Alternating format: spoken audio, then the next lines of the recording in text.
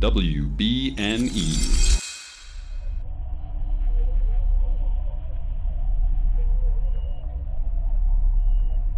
Hello from elsewhere, I'm Casey. And I'm Valerie, and welcome to the podcast where we explore characters, themes, and symbolism in pop culture. This episode comes to you from on board the NSEA Protector in the Klaatu Nebula. Because today we're talking about actors playing actors, but nobody knows they're actors.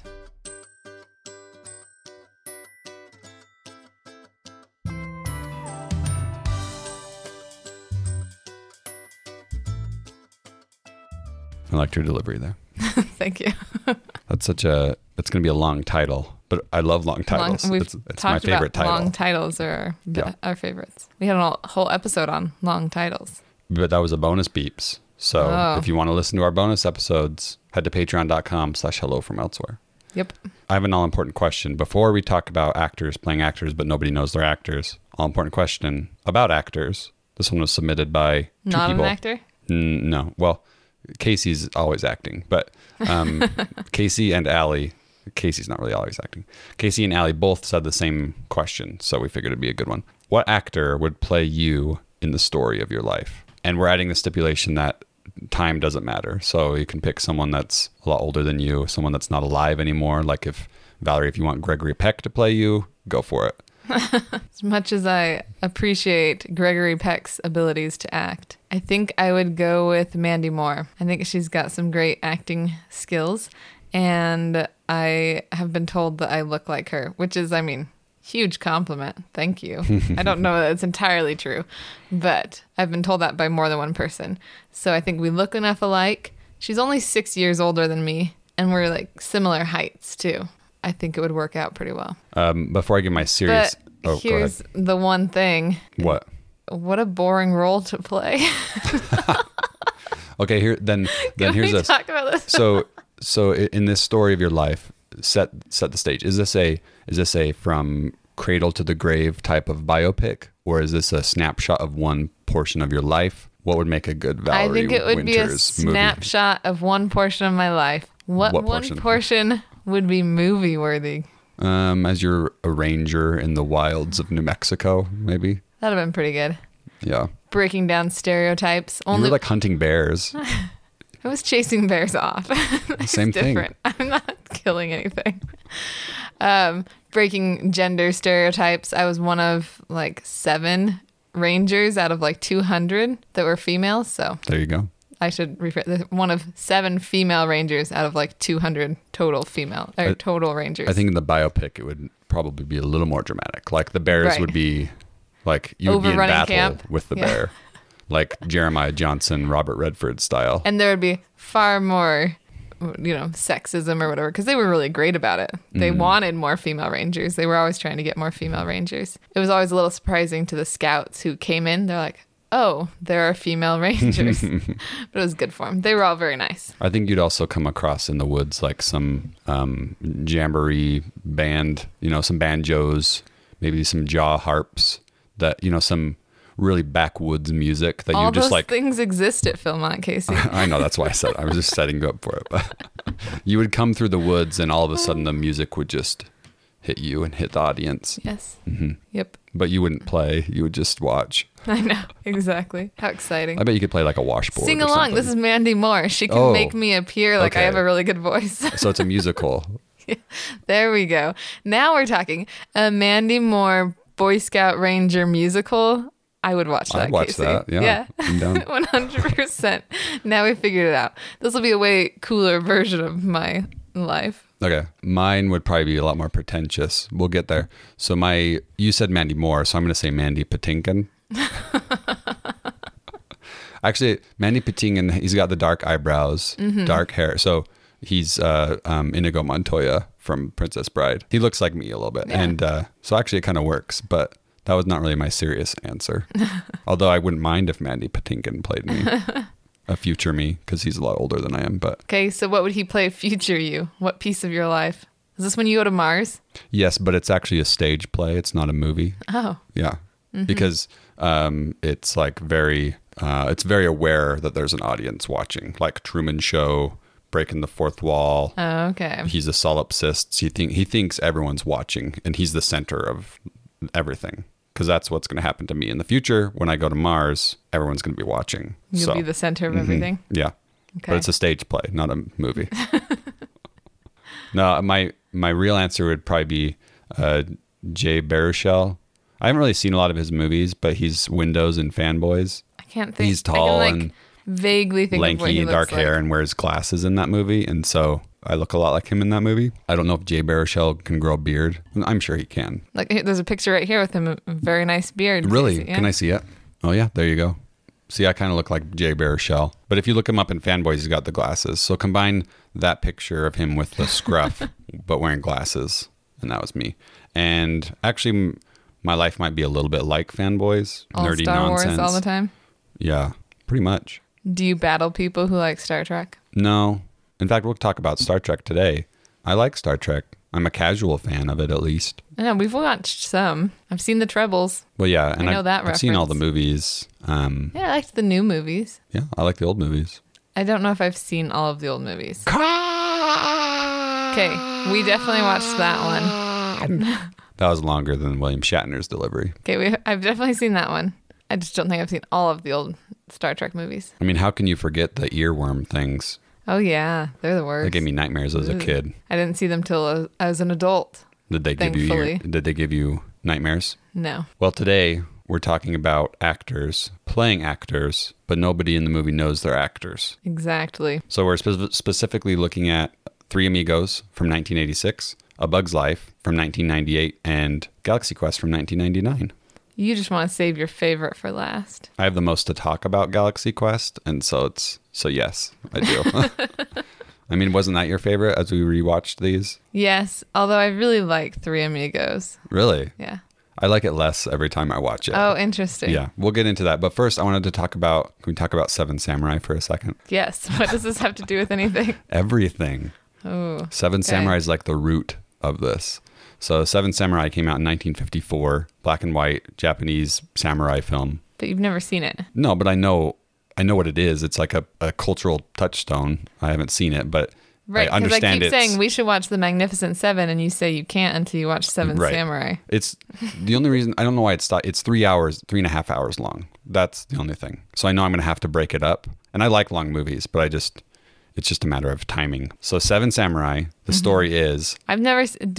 Do I want to know? no, just the opening premise. Yeah, Basically, spoil it for there's a me. village that's being terrorized by these bandits, and the village is trying to decide, hey, do we want to keep giving them what they want, like food and such, or do we want to fight them back? And they decide that they're going to go look for some warriors to help protect their village. And so they find seven samurai to protect the village. These samurai are real. They're masterless samurai, so they're ronins.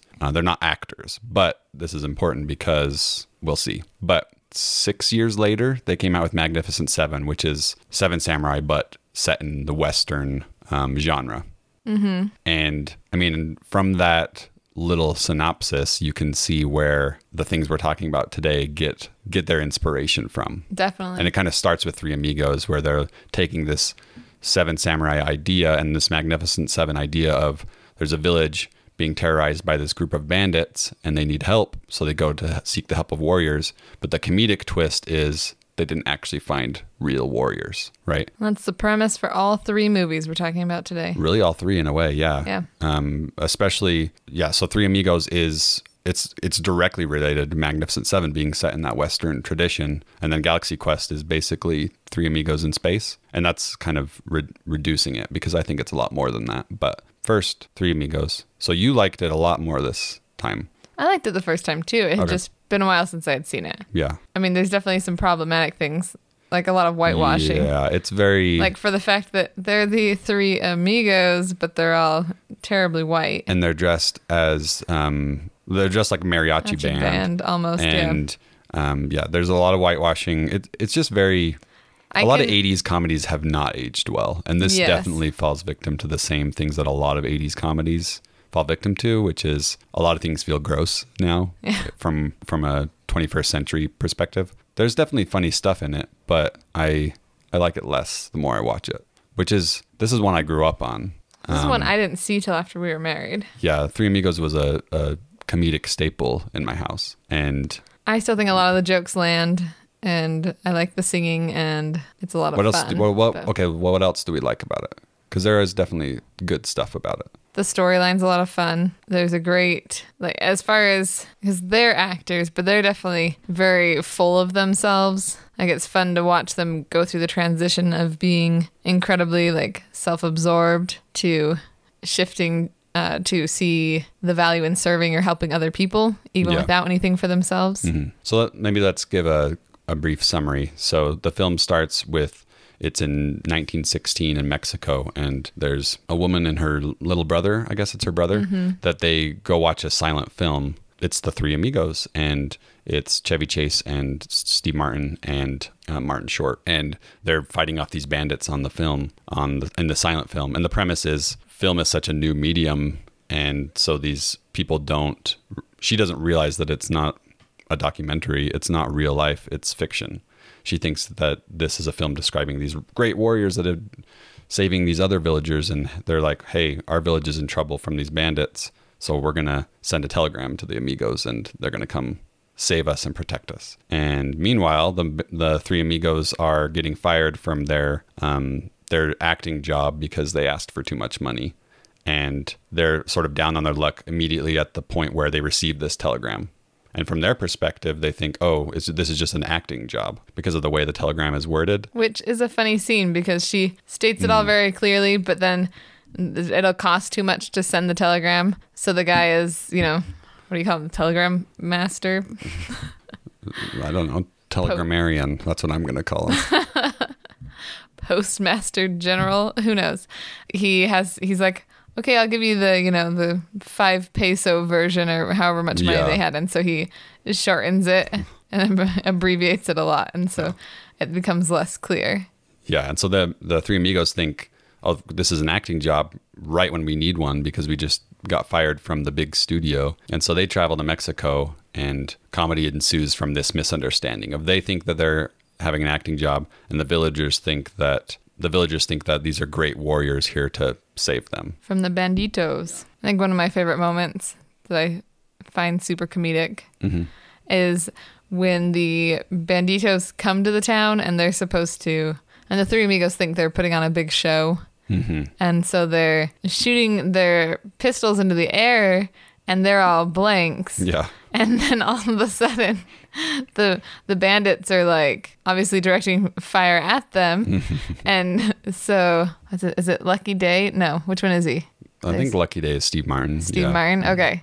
So Steve Martin's character, Lucky Day, is grazed on his arm with an actual bullet, and he gets like so upset at this bandit. He's like, give me your gun. And he like walks over and takes it, and he's like, look, you're not shooting blanks. What's wrong with you? You're shooting it's real bullets. And I think that's the moment when that's when it starts to click. He's like, wait, something's off here.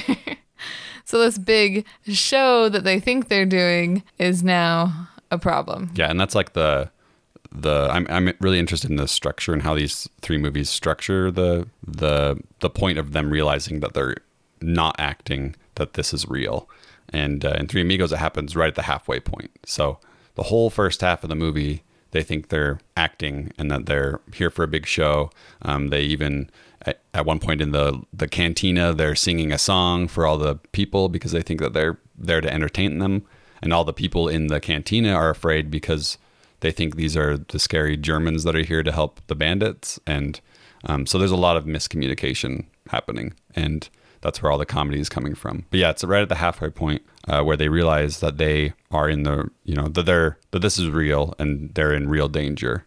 And what's interesting about Three Amigos is they don't play up any drama with the reveal that they're actors. And that like they don't hold on to that information. They realize at the same point that the villagers are realizing the same thing, that it's all been a big miscommunication.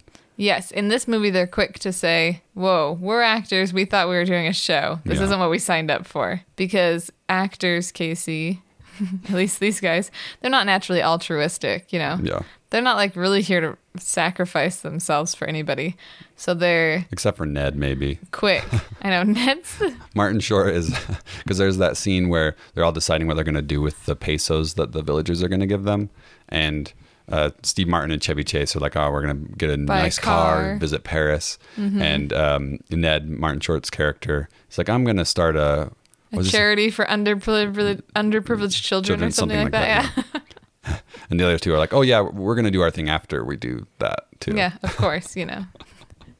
His character is my favorite because at the beginning he seems, I don't know, almost the most naive of them all.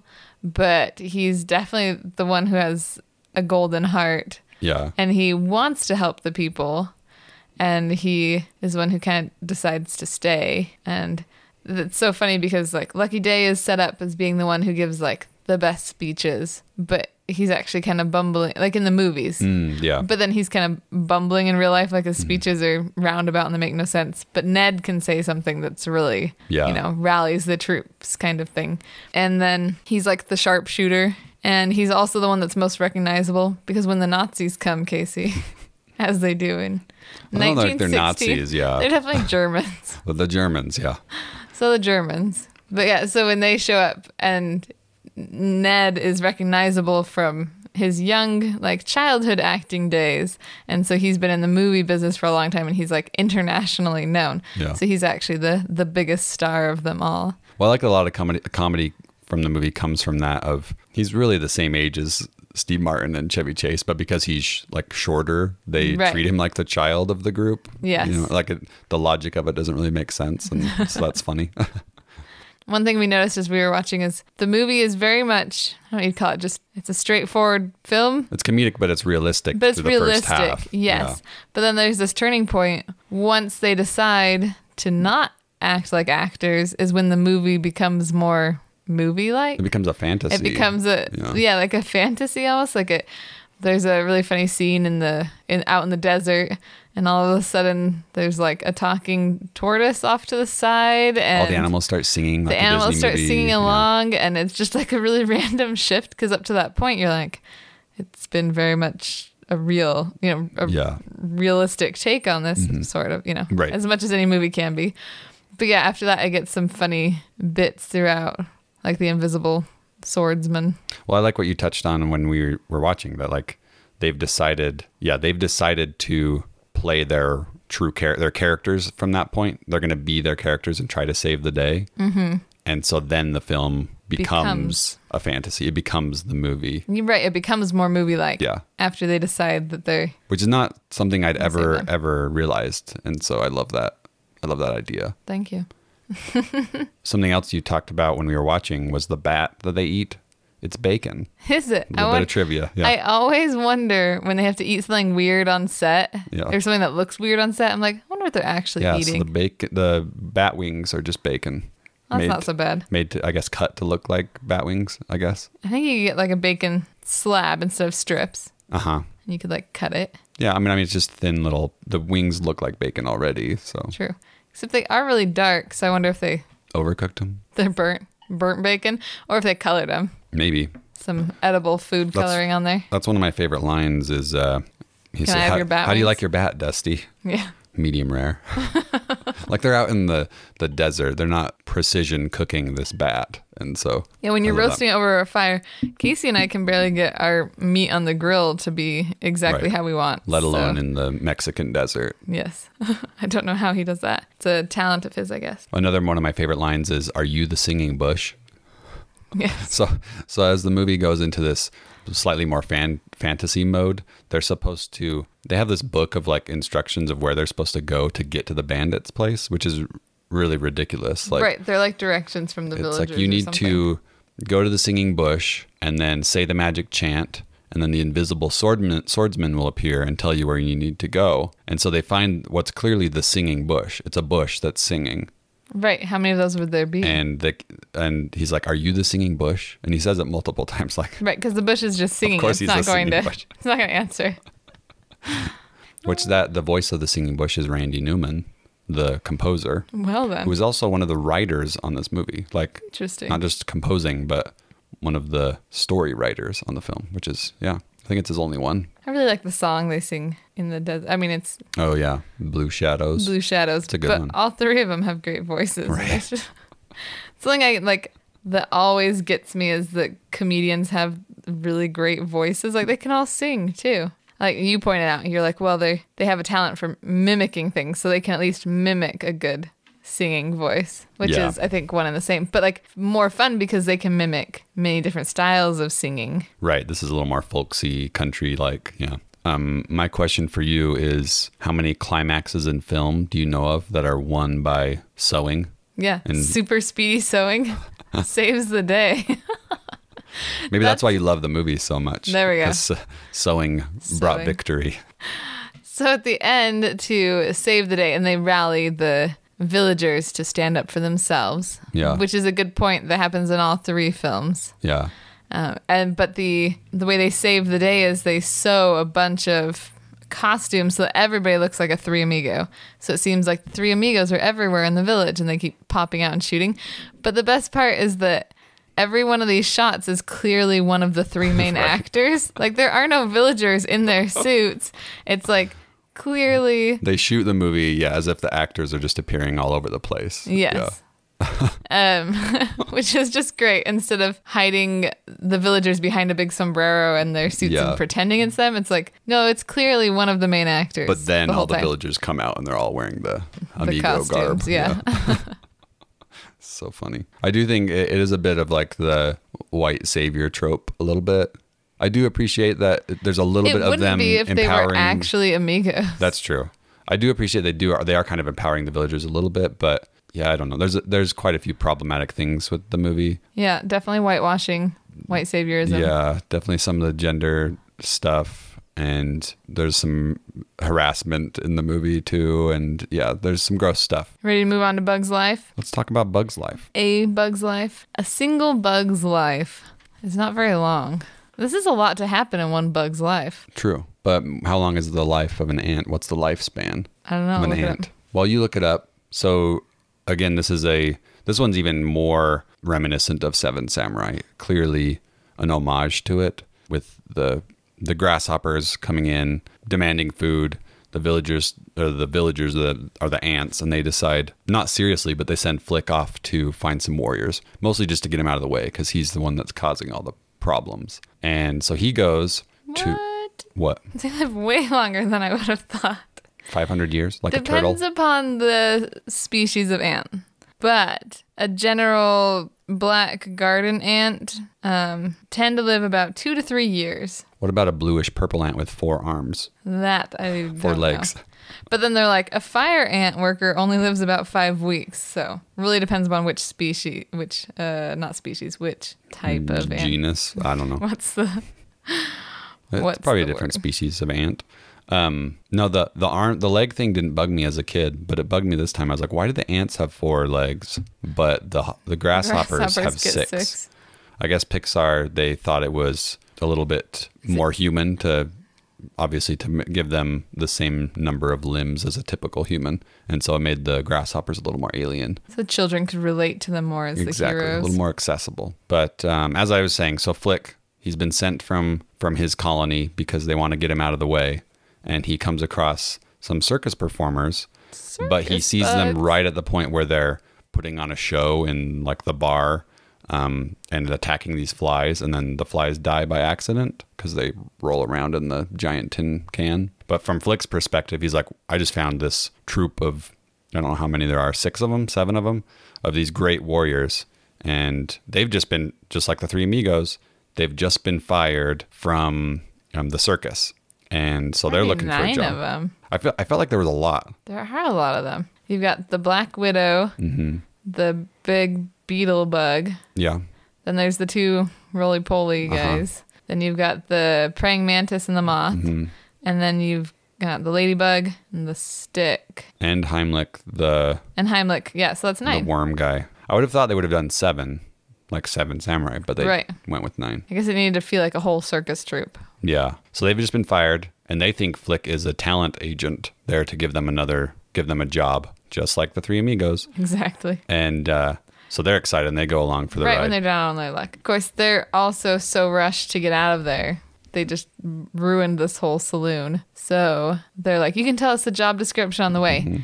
And Flick tries to talk to the two little roly-polies, but they're don't like speak, Russian or something. They don't so. speak the same language as all the other bugs. We don't know what language they're speaking, but he thinks he's explained it all clearly, but not so much. I think the major difference here among Bug's Life and then Three Amigos and Galaxy Quest is that the main character isn't one of the actors. Yes. He's of the people that are being victimized. Which is very interesting because then he becomes ostracized by his community. So like in the other ones, well, when the Three Amigos, they find out they're actors, it's like, we'll see you later.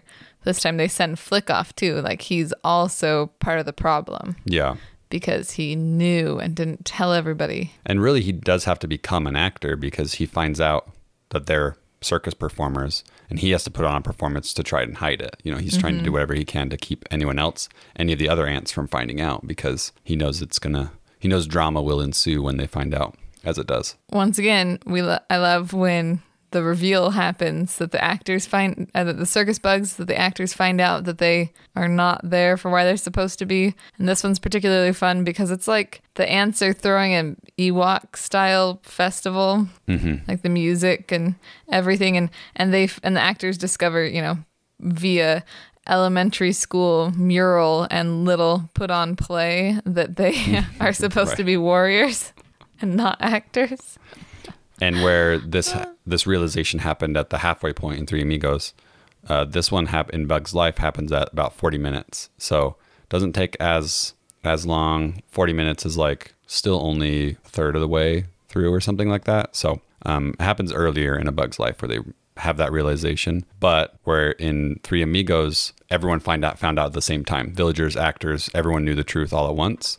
Yes. In this one, there's more drama to it. Yeah, the actors find out first, and then Flick slowly finds out. I think he finds out pretty soon after. I love that in both of these, the day is saved by acting. Well, even a little bit in Galaxy Quest, and we'll get to that. But in the Three Amigos, they're all acting as the Amigos at the end, right? So ultimately, acting saves the day, even though it's what has caused all the problems up to that point. Right. In Bug's Life, it's the same thing where acting has caused a lot of the drama. They're acting to be a distraction, and they make the big giant bird, which is just this big edifice to acting and distraction and performance. That's what saves the day. And because Hopper thinks that the real bird is the fake bird at the end, and that's what gets him eaten. Yes, but you have to point out that Flick, and these are all his ideas. Right. So he's the mastermind behind the actors. So he's the director. Yes, there you go. He's the director. I wanted to point out that because this is a little bit different from the Three Amigos. Three Amigos find out and they leave, but I'm trying to remember why they decide to stay and help. In Bug's Life? No, in Three Amigos. It's not until they realize that Carmen's been kidnapped. So there is a bit of a damsel in distress situation going on, which is another not great thing about 80s movies. But okay. Yeah, so I think it's that point. Here's a similarity between Bug's Life and Galaxy Quest is that after, so the bugs help save Dot. Dot gets, the bird's attacking. I can't remember how she gets into that situation, but, because Flick's leaving and she's trying to follow Flick. Oh, yeah. And anyways, so she gets caught up with the birds, and then the bugs who are trying to leave because they've found out that this is not an acting job, and Flick is pursuing them because he's trying to stop them and make them stay. Anyways, they all save Dot, and the circus receives so much, the actors, they receive so much applause that they've never gotten before because their circus act was always a complete bust. And so even the praying mantis points out, he's like, that's the sound of applause, a standing ovation, because it's rare to them. They haven't felt it. And so they stay because they feel the accolades of what they've done. They get the energy from the audience. So yes. And which is very much like Galaxy Quest, where they're kind of all washed up actors in a lot of ways. Like they had these really famous roles, but now that those are over, they're not really doing anything new. And so for them to be idolized in a new way by a new group, aliens, that's really what sticks or at least keeps Jason Nesbitt around. Nesmith. I just want to say Nesbitt. Right. Maybe that was intentional to sound like what he says in Toy Story. Yes. I don't know. I'm Mrs. Nesbitt. Anyways, so I thought that was an interesting similarity between the two, that it's the applause and the accolades that keep them there for longer until their cover is blown by P.T. Flea, who has decided that they can become more of a comedic show and light him on fire every night and then take a night off and then do it again. Yeah. And he burns the bird, the fake bird, Yes. because of that. Which is pretty brave of him because he was like wanting to save his crew. He didn't know the act. Exactly. You know, it's funny. At one point when the circus troupe is first introduced to they first go to the ant colony, and Slim tells Heimlich, wow, they sure are starved for entertainment.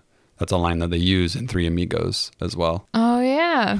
I didn't realize that. Yeah. So clearly they knew what they were, they knew that there's this through line through all these movies, of these actors playing actors. So write it in a new way. Make them all bugs this time. Make them go off to aliens like in Galaxy Quest. I don't even know how to talk about Galaxy Quest because this movie makes me so happy.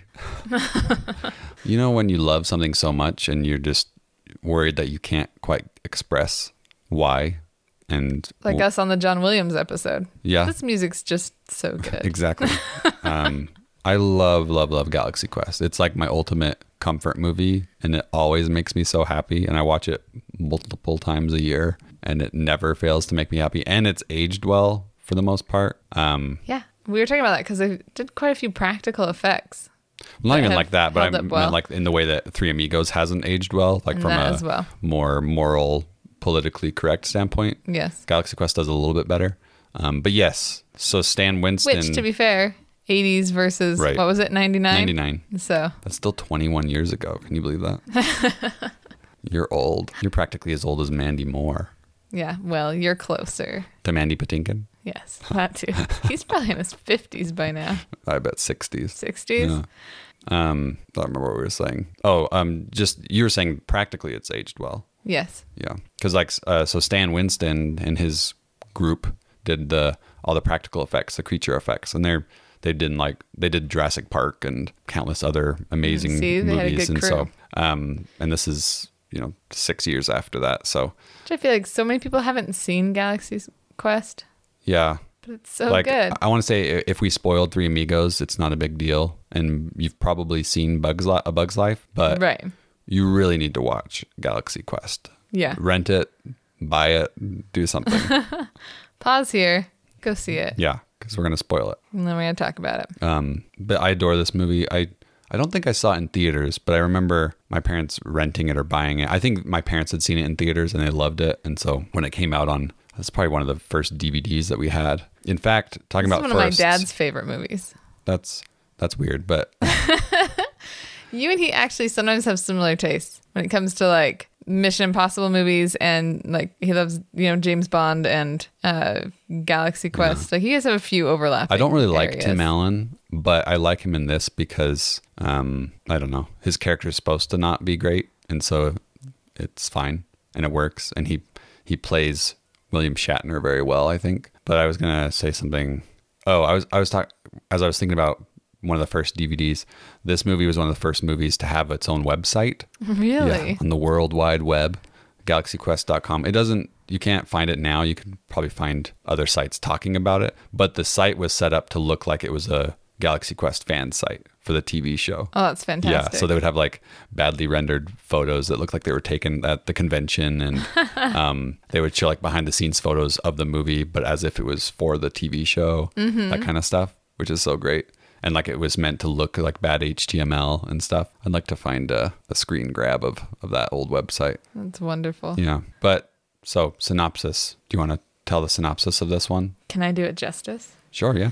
I believe in you. So we start out at the convention. Yeah. And well, the film starts with the like TV show, first one of two-parter that we never saw the second part. Yes. You go in knowing that these guys are famous for their space action TV show, very much like Star Trek. Yeah, it's clearly a spoof on Star Trek immediately. Just the way the the ship crew and bridge is set up. You know what Exactly. this is going to be a Star Trek spoof. So then you come to a convention center in California, of course, basically a Comic-Con, and they have the actors, waiting backstage, and they're waiting for Jason Nesmith. It's hard to say, Nesmith, because he's late.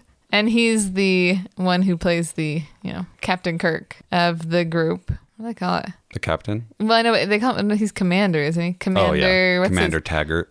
Commander Taggart. And this Peter one's a lot Quincy of fun. Taggart. This one's a lot of fun because you know them as Tim Allen, but Yeah. then he's playing Jason Nesmith, who Right. is playing Peter Quincy Taggart. Right. Because in Three Amigos, they were going with like the silent film thing where their actor name, they didn't really have character names. They were just actor and character were the same thing. Yes. And same with A Bug's Life. But here, yeah, You get the there's layered layers. Yeah.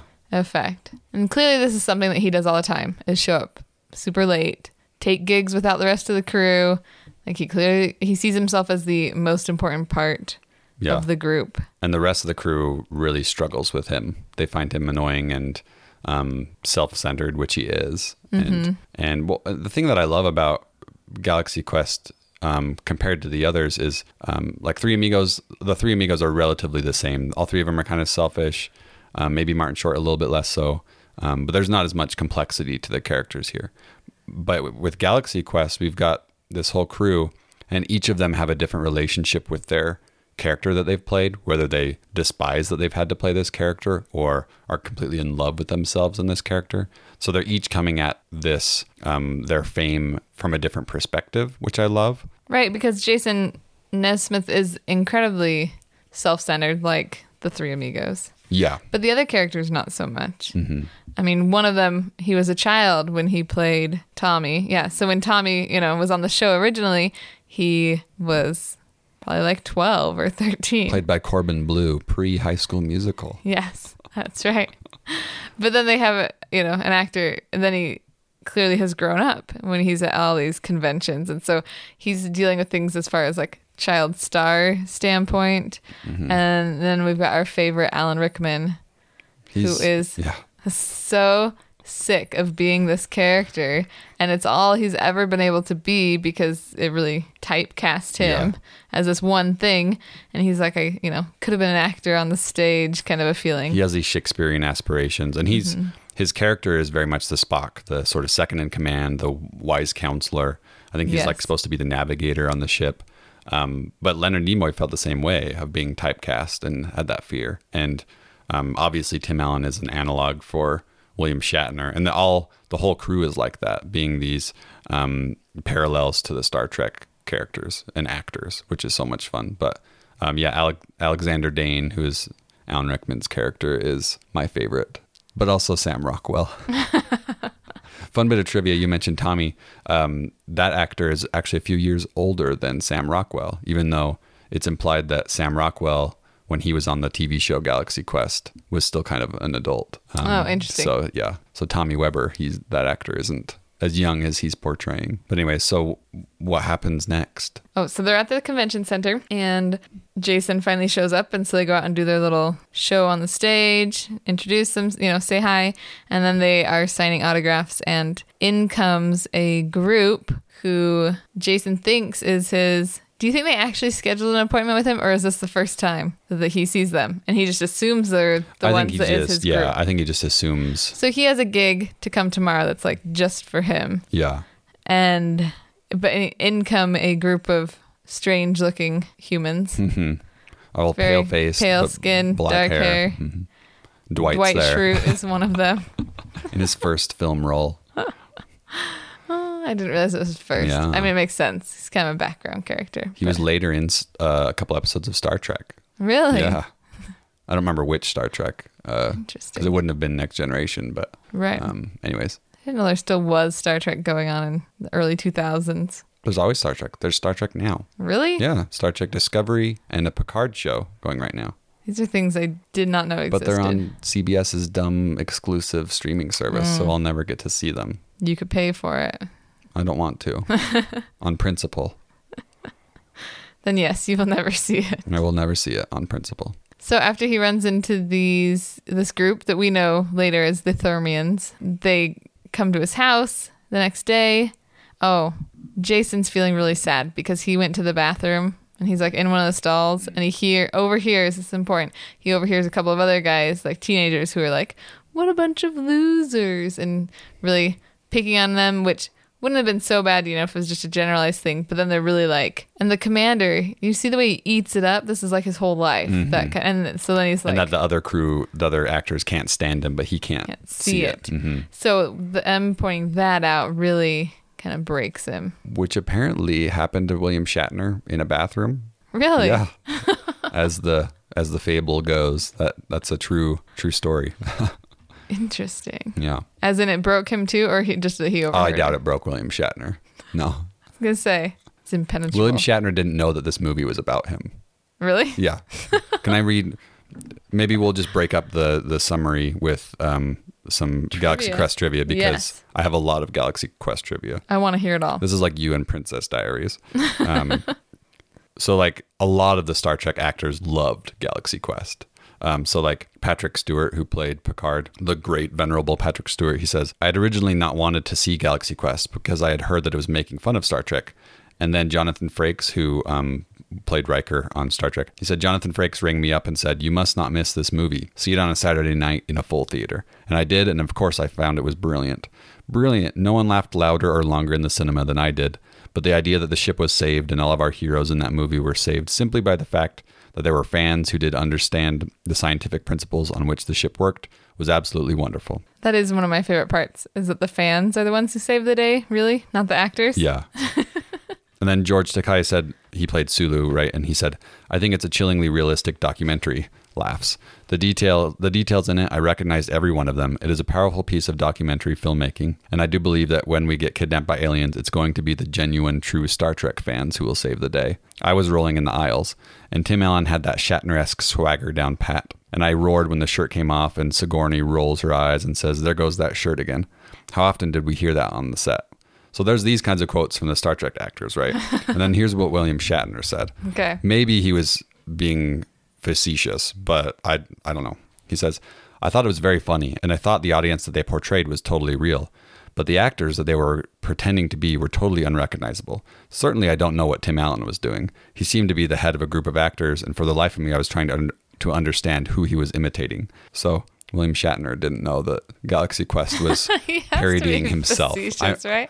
I don't know, but if you know anything about William Shatner, it's not like a stretch to think that maybe he didn't realize that Tim Allen was trying to play himself. Oh, that's so funny. So I love it so much. Yeah. William Shatner's like, I don't know. It clearly wasn't me because I'm nothing like that. Right. Unrecognizable, as he says. And yet on sets, like, people did not get along with William Shatner on the original Star Trek. So interesting. Yeah. He just didn't get to go through the same growth that Tim Allen's Jason Nesmith did. Well, he needs some aliens to come pick him up. He needs it to be real. He needs to go with some Thermians. Yeah. So which just makes me think of Lobster Thermidor all the time. I'm thinking Batman. Lego Batman's going to show up. I want some Lobster Thermidor. These Thermians. So. Which makes sense. I think, I don't know what I don't know. It's not like a temperature. Anyways, I was thinking, because they turn into like sea creature, like kind of octopus looking things. Yeah. Is their natural state. So I was wondering if there was some kind of a sea relation to the word therm. I don't think they gave a lot of thought to the names. Like Grabthar's hammer was just a placeholder in the script because they thought it was kind of silly, but they thought it wouldn't work and it would be too silly. Right. Because there's all this back and forth between the script, was it too serious or too funny? And some people weren't happy with the final cut, that it was more comedic and family friendly than they wanted. Like you can clearly tell that they were going for a different rating originally. There's interesting. Those two scenes at least where you watch the actors' mouths and they're clearly saying something else than what the dubbed dialogue is. Oh, I've totally missed that. I don't know where they are. Sigourney Weaver, when she says, well, screw that. Oh. You've never watched her lips? No. I thought that's why you laugh every time. No. She even gave a bad reading on the dub because she didn't like that she had to overdub it, because apparently the real swear right there worked really well with audiences, and so they were upset that they were kind of toning down the movie to make it a little more family friendly. Yeah. it had to compete with the Rugrats movie, so they made it a the little same more year, family huh? friendly to get that PG rating. Some said he was even R rating, and then they got down to PG-13, and they kept going to PG. So That would be a lot of cuts to go from R to PG. yeah, like when the ship crashes at the end into the convention center. Yeah. Apparently, some fans get decapitated or that was a plan. I don't know if it was filmed, That but was like, it'd be like real dark comedy. yeah, like there was some dark stuff. Apparently, I like the way it ended up, but I could like see it why too. if you're involved and you have a different idea and it changes, why you would be Right. upset by that. But I really like it as it stands. Yeah, it's what's his name is Jack Kelly all over again. Yeah, He didn't know it was going to be a musical. right, exactly. They didn't know it was going to be a comedy. Apparently, Alan Rickman, he's not really a fan of sci-fi, but he loved the script so much from a comedic standpoint, and he really loves comedy. And he was worried himself about being typecast because he often played villains. Yes. And so he thought this was a perfect opportunity. And he's so good in this movie. He really is the best part. Yeah. He's one of those that he can do anything. Yeah. But it's hard once you get cast as a certain role for a certain Yeah. amount of time. He's either the English gentleman or he's the villain or yeah. Well, and Sam Rockwell had similar fears. He didn't want to, he really was interested in being a serious actor, which Sam Rockwell's mostly known for serious stuff. And he didn't want to sully that possibility, but he was sort of convinced by his actor friends to do the script, to do the movie anyways. And, oh man, Sam Rockwell, He's one of the best parts too. it's Sam. It's always, I go back and forth every scene with Sam Rockwell and Alan Rickman. I'm like, I don't know which one's my favorite because I adore them so much. His delivery on everything's Just the best. jazzed about being on the show, man. Is there air? You don't know. That's my favorite line in all of cinema It's because of his delivery. Yeah. Okay, so And seems okay. then, seems okay. So Tony Shalhoub, who plays Fred Kwan, he auditioned for Sam Rockwell's role, for the Guy Fleegman role. Interesting. But it wasn't quite right. But they put him in for Fred Kwan. So yeah. Anyways, where were we on the synopsis? So they've kidnapped Tim Allen, basically. But they came with a limo, so Yeah. he doesn't think he's being kidnapped. He's off to a gig, and then they beam him up. And he thinks that he's there for an acting gig, and he's like, "Whoa, you guys did good with these like sets that you've Right, created." and he doesn't know at first because when he falls asleep, and so then they just like wake him up on set. And it's not even like an acting gig, but like he thinks it's like a fan recreation of the Galaxy Quest Yes. ship, which it actually is. But he thinks it's like a human Earth, in somebody's basement recreation of the ship, and that they're just kind of playing, and he's supposed to act like the commander, and then the fans get kicks and giggles out of it.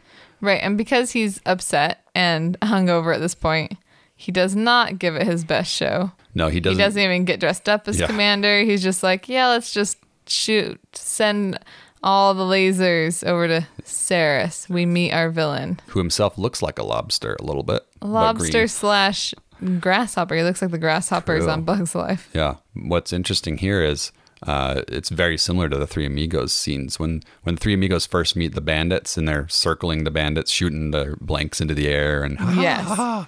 and they think that they're putting on a big show. It's the same thing here, where Right. He essentially thinks he's shooting blanks Yeah. when he says send the laser, Yeah. the right cannons, left cannons, full, and whatever they say. So then he leaves out the corridor, and the Thermians are like, "Hey, we're kind of worried that wasn't enough." He's like, "Oh, I'm sure they'll be fine. Call me if you need help again." And Right. so he's not treating it seriously, and it has dangerous repercussions that Saris, is going to kill more Thermians because of that. Just like the bandits and Three Amigos are going to come and terrorize the villagers some more and burn down the village. It's very, very similar. Right. The villagers, the communities, they have real risks that the actors themselves are privileged to just step away from and be like, well, that's not my problem. So Tim Allen gets beamed home. This time he's awake. So now he knows that was all real. Yeah. So he finds the rest of the crew at a Supermarket. Oh, opening no, of it's a tech superstore. Yeah, like a Best Buy, basically. And by Grabthar's hammer, what a savings. My second favorite line. And so he tells them, and they're like, "No, what are you talking about?" And they're like, "Oh, wait, is he just talking about a gig, an acting gig?" So they agree to go with him back to the ship, And but they all get they get beamed up. jellified, Yeah. whatever it might be. And so they are, and he's quick because he liked the accolades. He liked that it's real life this time. Without thinking of the actual repercussions of what he's done, he's just excited to not be seen as like a fake or a phony, a washed up actor. He's excited to be seen as the commander and to really get to live out the role that he had played, that he's been so hung up on for so long. So he's quick to tell the others to just play along the historical documents, not the TV show. Right. So we didn't mention that the aliens think that. Yes. So they've received, the reason that they came to get Tim Allen and the crew is because they've received through space what they think are historical documents, a documentary of this great crew that has fought for justice in the galaxy, but it's just a TV show. Because they have no concept of acting or lies or make-believe fiction. That's foreign to their culture. And they even get to the point where, what's her name? Mathazar? What? The one female on the Laliari? crew. Oh, not on Mathazar's crew. Sigourney Weaver's crew? Yeah, Sigourney Weaver. Gwen DeMarco, yeah. That's right. Even Gwen's, because they have received all of Earth's like TV shows basically, and she's like, surely you guys don't think that Gilligan's Island is a historical document? Oh, those poor people. And so they are such a naive or innocent culture that they just don't understand. Yeah. And so these are historical documents to them. And he being Jason, he loves the praise and so much that he's like, come on guys, we're going to do this. Yeah. Well, and that's interesting is this is the 25-minute mark. This is very early in the film, and they immediately know that this isn't an acting gig. So this happens much sooner than in both Bug's Life or Three Amigos, that they realize this isn't acting, this is real, we're in real danger here. But like Bug's Life, they don't tell the crew. They don't let the crew know that we're not warriors, we're just actors. So they decide to go along with it. They keep trying to play along. Yeah. But the first failing happens when poor Tommy has to steer the ship out of the hangar bay. And clearly he's never steered a real ship. So when do the actors decide, Casey, that they have had enough? It's too much. They gotta go home. Well, they see on video the old commander of the alien commander being tortured by Saris. And they're like, nope, we're going to bounce. No way. Mm-hmm. But it's too late. Saris shows up. Yeah. So they're forced to Saris attacks. head to the bridge. And their ship's damaged, so they have to go get the beryllium sphere. But even before that, I think it's interesting that they automatically take position on the bridge based on their characters. And all of their arcs are based on their characters. That the movie is, they've played these characters and now they have to inhabit them. And in order to inhabit them, they have to remember and learn how to be that character. But that first time they fail, right? Every single one of them fails as they're being chased by Saris through space. Like Alexander Dane navigates them into a minefield. And then of course, Tommy can't pilot through the minefield because he can't fly the ship very well because it was fake. And Jason isn't being a good commander and communicating well. And that affects Sigourney Weaver's character because she doesn't understand what he's trying to communicate when he's telling her to turn off the microphone. Right. So they're all failing at the thing that they're supposed to be good at. And so that's kind of the start of the main part of the story, is them going on this character arc of literally becoming like the characters they were on the TV show. Because as we learned in Three Amigos, you have to become it to be able to save the day. Yeah, same thing. I was thinking that it's when they start to fall into their roles, just like the Amigos, that it's kind of like life imitating art. Mm-hmm. They have to become their characters. Like I said, they fail at that first chase scene, mm-hmm. but they've also been failing before that at being the good parts of their character. Like Jason, as the leader of Galaxy Quest show, is kind of supposed to be a little bit the leader of this group of actors, but obviously he's been terrible at that. And right, he's supposed to be more selfless. They even put a line in at the convention where there's a young fan asking him, how do you make the choice between this and your crew? And he's like, well, I got to save my crew. Without a crew, I'm not a commander. Yeah. But he's very quick in his real life to go on gigs without them. True. And to do things without his crew. Yeah. And then still pretend to be the commander. And then you have Alexander Dane, who's supposed to be this good friend, the best friend of Jason of Commander Taggart. Mm-hmm. But Dane doesn't want anything to do with. Yeah, they can't stand each other. With Nesmith. Like they're probably the biggest contention is between those two. Yeah, Alexander says when they're on the ship with the Thermians and they're kind of trying to decide whether to keep going or stop. And he says he's talking about Jason. He's saying he's wearing a costume, not a uniform. He's no more equipped to lead us than you are. He's talking to Sam Rockwell at the time. Yeah. I love that they've fallen into those same roles, but he's smart enough to realize, hey, we don't have to do this. Like any of us could be the leader. Any of us could be the person that's piloting it. And they've lived this TV show so long that they think that they've already kind of thought that it's real in a way in terms of their personality. Like I mentioned how all of these actors have different relationships with their roles.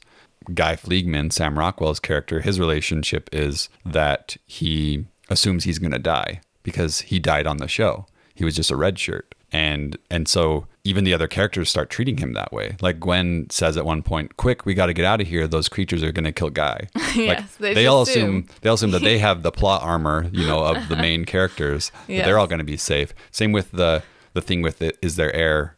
They didn't even think about, well, maybe there's not air because they have that plot armor. They just walk out on a planet and they're fine. Yeah, obviously. Because they're not Guy. They're not the red shirt, so they're not going to die. Not concerned about it. I know there's so many good layers like that to this movie. Which I'd heard. Sorry, did you? No, go for it. Which I hadn't realized this, but in looking up trivia, someone had mentioned that at the end when Saris is going through the bridge and shooting and killing everyone before they go back in time for 13 seconds, but it's really a minute. Did you time it? No, someone else said that okay. That it wasn't actually 13 seconds. But I mean, they didn't know what the Omega 13 did, so it could have just been it went back in time a minute. True. But Guy Fleegman's character is the only one that's not shot. Everyone else is shot and dying or dead, but Guy Fleegman's does not get shot. So he's ultimately the least red shirty of them all. That's funny. I didn't realize that. I do. Back to that idea of them realizing, well, at least Alexander realizes we don't have to play the same characters. We could do other things. Like anyone could be the leader. I would have been, I love the movie as it is, but it really would have been interesting if they had played with that idea, if someone else had become the leader or... right. I don't know if the Thermians would have allowed it because that's true. They still thought they were... They still have them shoehorned in their very specific roles because to them they're not roles. They are just, it is what it is. Historical documents. When we're talking about each of their characters, we were talking about how the Three Amigos doesn't do a lot of like the female things very well. Mm-hmm. It's not a very feminist movie there. Yeah. And you could see Gwen's character in the show itself in, what is the name of it? I guess the show is called Galaxy Quest. So in the show Galaxy Quest, not the movie Galaxy Quest, in the show Galaxy Quest, Gwen's character, what's her character's name? Lieutenant Tawny Madison, I believe. Yeah. Way to go. I think. That sounds right. So the lieutenant, her character is basically she repeats the computer, which is a very sexist, trope that there's nothing else she can really do to help out on ship. But you've got Gwen who says she's kind of falling into that character and she's like, oh man, I'm doing it. I'm repeating the computer. And then later when somebody else kind of points it out, she's like, look, I have one job to do. It's stupid, but I'm going to do it. So she realizes the sexist nature of her original character, which hopefully when they rebooted the show, they give her more of a character. I hope so. I was going to say, I feel like the movie doesn't do enough with her. No, they because it comments on that the sexism of science fiction, of female characters in science fiction, of the fans and journalists only focusing on like asking sexist questions, and her job being pretty much pointless, and she's just there for the male gaze. And so I appreciate that they're commenting on that, but at the same time, the movie doesn't really do anything different with her. Like by the end, her costume's kind of ripped open to reveal more, and she's just there to be following along with Tim Allen's character. Like it doesn't really, she doesn't have the same arc of becoming her character in the same way that Tim Allen becomes more selfless and Alexander Dane becomes a better friend and counselor and Tommy becomes a better pilot. Like what does she become? Like she was already repeating the ship's thing, like exactly. So I kind of wish the movie would have done more. And I understand 99, it wasn't, I don't know. They were ready to comment on it, but they weren't ready To fix it. to actually do anything about it. You know? Right. Such slow progress we make in Hollywood and the world in general. Yeah. So in this movie, it's at the 2/3 point where the aliens, Mathazar and the aliens, realize that they are actors. To be fair, they tried to tell them earlier, but they had no concept of acting, and they weren't sure how to like really. And I don't think they really wanted to destroy their image in their eyes. They would have had to been like, "No, look, we're lying. We're like Saris. We're the worst." Yeah. And they weren't ready to go that far. They wanted to tell them that they were actors. Yeah, that's true. But they didn't want to go so far as to be like, "We're scum of the earth," Well, because that's all they could understand. Yeah. Is Saris or honest. Like those were their two gauges. It's like the line from Paddington 2, actors are the most evil, vile people on the planet, or whatever. Yes. Whatever she says. Exactly. But right after that point, so they've told Mathazar. Mathazar has found out, and then Saracen sends his goons to release the crew out into space. And I love that here is the point where acting saves them. They are about to get shot out into space, and they decide to start acting, pretend that they're fighting each other, Tim Allen and Alan Rickman. And then that kind of causes enough of a distraction that they can get the goons and get the upper hand. Yeah, and sort of be free in the ship to do what needs to be done up to the climax. Which, for two actors who never really understand each other up to this point, they finally learn to work together. Mm-hmm. Like they pick up on each other's clues that like we're doing a fake fight scene to save the day here. It's like that idea that even if you work in close proximity or live in close proximity to someone that you don't really like that much, you're still going to start to speak the same language, or still going to be able to communicate with each other on a deeper level than an acquaintance. A unique thing to Galaxy Quest is that they bring in outside expert opinion advice to help them. Yeah. Basically, the moral of the movie is your nerdy pursuits will pay off. Exactly. You too could save the day. You learn everything you can about a fictional spaceship. Someday, that knowledge will come in handy. Exactly. So you've got good old Brandon and his friends, who we met earlier at the convention center, but were kind of brushed off by Jason because he was post finding out that he's a loser. And they were asking very technical questions about the spaceship, and he's like, it's just a show, dudes. Mm-hmm. And then we see them again at the opening to the tech store, and they accidentally bump into each other and they switch communication devices. So this is how he knows that he can call him, because he knows that Brandon's going to be sitting in his room somewhere near that communication device, because he's Which a he is. nerd. And that he'll be sitting there working on a model of the spaceship and know exactly how to help him save the day. Which he does. So Brandon, and he calls up his buddies, and they all have the schematics for the inside of the Protector. And so they can sort of guide Jason through the ship to get to the Omega-13. Well, they're actually going to shut down the core implosion that Saris has started. Set off, yes. But they have to pass through the Omega-13 to get there. So yeah, it's their knowledge of the blueprints of the Protector that saves the day. I love that each of the nerds have a special skill set. Like Brandon's like, well, let me get so-and-so on the line. He knows this stuff better than anybody. And so they have they're already in like a niche. I don't know how to say that word. Niche? Niche? It's a niece. Yes. I have a niche. World reference for you. You mean niece? But yeah, they are already in a very specific niche of fandom for Galaxy Quest. But even within that niche, they get so much more nerdy. Yeah. Like super specific knowledge that nobody really needs to know for their everyday life. Like the little bespectacled kid. He has the timing down for the chompers that make no sense that they need to get past. Right. He like has the rhythm recorded somewhere for some reason. Well, it does show him like watching the old one, so I think he's recording right then, but still. Pretty impressive. Deep cut knowledge here that they have of Galaxy Quest. I wanted to talk about nerd culture for a second, because this came out, it's important to know when this came out. This came out in 1999. This was before Comic-Con was a huge thing. Like they had Star Trek conventions. Comic-Con existed, but it was still mostly a comic convention. Right. And I think this movie predicted a lot of things. The rise of nerd culture and how nerds kind of took over the world in terms of pop culture. and And the way went they mainstream. brought things back. Yeah. Like they had the effect to bring back the Galaxy Quest. I mean, Star Wars started back up. Like there are all these things that have brought back by popular demand by these people who love their fandom. That's what happened with Firefly and Serenity. Firefly went off the air. The fans signed tons of petitions, and then they made a movie, Serenity. Exactly. It happened with Arrested Development. There's quite a few shows that had like very grassroots fan involvement to bring these things back. Because nerds do save the day. You know, it's a fun fact. They mention that, at the end they say Galaxy Quest after 18 years off the air, it's back. That gap of 18 years was the same between Star Trek, the original series, and Star Trek, The Next Generation. So that's fun. So it fun hasn't always been going. Yeah. No, it hasn't always. No. But there have been other 18-year gaps in Star Trek. Yeah. It's weird. That 18 years is significant in Star Trek. Interesting. More than once.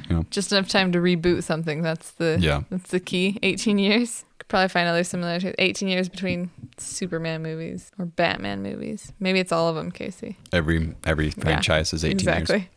That's the key number of years when you're ready to reboot something. Even the 10 years between Revenge of the Sith and Force Awakens was actually 18 years. Yeah, exactly. Okay. Yep. It's canon. Life canon, also known as history. Yes. I like you. I love that the movie is bookended by the convention, and that it starts in reality and it kind of gets into the science fiction of it, right? But then the science fiction breaks into the real world by the ship literally breaking into the convention center, which I love. That's all great. I was just also having an epiphany about ring theory because if you look at both ends, chiasmus. Yes. If you look at both ends, they're on their show, and then the convention center, and then there you go. Like it just can move back to the center there. See, this movie is poetry. It is poetry in motion. Yeah. Also known as filmmaking. I love this movie so much. Of the three, if you're gonna go watch one, watch definitely Galaxy Quest. Easily, yeah. But it's hard to find. You have to. Yeah. You can rent it on Amazon Prime. Is that where we? Yes. You can rent it on Amazon Prime. We own the classic DVD. We have the DVD. Where that menu is a treasure. It's probably very similar to what that website was in 1999. It's not super great. But it's like, did they make it look like No, I think it's just an old DVD. Yeah. Valerie, what would your job be on the bridge? Good question. I don't want to be on the bridge. I want to be a Quan's character. Okay. Yeah. Yeah, I want to down be in the engine room, hugging the Thermians as you fix the beryllium sphere. Good job, guys. Yeah. Good job. I think I could do Sam Rockwell's. There's a red thingy coming toward the green thingy. Yes. I think we're the green thingy. True, that's about my skill level. I could also repeat the computer very well. I'd love to be the pilot. Like, if I'm being honest, that would be my job. Like, right. I love that. I've never flown a spaceship, but I'm pretty good at Battlefront 2, so... So you're a shoo-in for real life space travel. I wouldn't hit the wall like Tommy does. Oh yeah. No, I'm sure I would. So yeah, my engine room knowledge would rely a lot on the Thermians. Or I'd be calling up Brandon. Just bring Brandon on board. Oh, he'd flip his lid. So they were going to make a sequel, and then it was going to be like a TV show. But then after Alan Rickman died, it kind of threw a wrench in things. So last I heard, it was still a possibility. Like, they've never said no. And so this was like much later that they were going to do it. Yes. Okay. Yeah. Because Alan Rickman only died 2016. 2016. I would say it was 3 years. So it was kind of in development around that point. Because they really wanted to, because this is like a really good comment on nerd culture in 99, but they really wanted to continue to comment on how nerd culture had changed and how it wasn't always this romantic view of stuff, that there's there's gatekeeping and other not great stuff, and they've kind of wanted to explore that and comment on that in a sequel capacity of some kind. But yeah, Alan Rickman's death kind of upset that idea. Would have been really interesting. I hope that they can find a way to do something in that realm, because I'd love to go back to that world, and it wouldn't be the same without Alan Rickman for sure. I know, that makes it he's so much lovely harder. in this. But final thought on Galaxy Quest: it was voted the 7th best Star Trek film by Star Trek fans. So Star Trek fans love this movie enough to include it on the list of possibilities, and so it got 7th. Yeah, I love that. I love when fans can see themselves as sometimes ridiculous, but also wonderful. Also, David Mamet, who is like a Pulitzer Prize winning playwright and writer, he called Galaxy Quest a perfect film, up there with The Godfather. So, So you're in good company. Yeah, I'm right to have this as one of my top 10 movies. Well, Valerie, should we close this thing out? You can't top Galaxy's Quest, so we might as well move on. Yeah. Do you have any media recommendations? I'm rewatching Rebels, So good. which is always so good. Hera is queen. We've been watching Blackish. Oh yeah, That's a good show. Really like Blackish. Yeah, we're still in season 1, I think, but Picks up really fast. Like a lot of times, it's like the pilot, first few episodes. Like it takes a while for a lot of shows to warm up. yeah, especially these network TV comedy. Yeah, but I liked sitcoms, this but one from the very beginning. It's really good, really funny. So I think that would be my recommendation. Start Blackish. I agree. It's a great one. Could also rewatch. I've been thinking rewatching the first season of Mandalorian because season 2's coming. It's coming. The child is coming. It hasn't been 18 years between season 1 and 2. No. But thank goodness. Yeah. The child would have grown up. Too much. Do you think they'll... Or not enough. Are they continuing at the same... Do you think they're going to pick up right where they left off? I don't know. Or will there be a time gap? I haven't watched the trailer because it's coming out like soon. And I'm like, it'll spoil little things that are cool anyways. End of October? So That's still a month away. I can wait. Such patience. Yeah. The trailer's really good. Watch the Dune trailer. That's another media recommendation. Yes. Would you recommend people read Dune and then watch it? Or just go in? But also, well, I guess we don't know when the movie's coming out, but it's kind of Wait a a while. long movie, or it's kind of a long book. So I guess you might have time. I'm glad I read it, but I mean, I think it was really fun to read it. And then seeing the trailer, I was like, oh, I know what's going on. But I don't feel like the trailer really spoils anything unless you don't know what's happening unless you've read the book. yeah. But it does just look like an epic world to be thrown into. So I think not having read the book would also be fun. And just go in and experience it first time, big screen. True. I have the feeling I could like it more than the book. Yeah. I like the book. But if the pacing was a little different, Yeah. I think, yes, I could agree with that. Yeah. We'll see. Whenever it comes out, the trailer just says coming exclusively to theaters. Like they're leading you to know that they are not going to release it digitally. So you just have to wait for theaters, but it doesn't say when in theaters. So If you'd like to become a patron of Hello from Elsewhere, we love it too. We always talk about great things in the Discord, and that's the most popular tier is our $3 tier. Just head to patreon.com/Hello from Elsewhere. We ask all kinds of fun questions, and people ask us fun questions. You can also do a super shout out. Head to wbne.org. Up in the right top right corner, there's a little button for super shout outs. If you want us to when you push the button, does it shout at you? super shout out. No, That needs to be a new feature, like a howler. I'll talk to Tyler about that. You can make your super shout out like a howler via You could. podcast. If you want us to, well, I don't want to Okay, yell we're at not people. negative. Yeah. If you want us to yell happy things at people, Yeah. what's the opposite of a howler? I don't know. A super congratulatory letter instead of a mean one. Anything you want us to say that's nice, unless it's like, I guess we could propose for you, but I'd rather you do that in person. So. I don't know. We're pretty romantic people. Oh yeah. We could totally keep a straight face while doing that. For sure. We could at least edit out the laughing to Yeah. make it seem like we kept a straight face while proposing for somebody else. True. We could do that. Yeah. But really, anything you want us to say that's nice. If you want us to congratulate your brother on A job well done. a job well done, great job. Or if you want us to promote your business, Yeah. your Instagram account, Your fledgling podcast, we'll do this it. is an ad space too. Yeah. Super That's what shout it's out. for. Yep. We have merch. Just head to teespring.com/something/something. The link's down in the description because it's a long one. It's not actually teespring.com/something/something, by Go the way. with the merch. What are you? I don't understand you.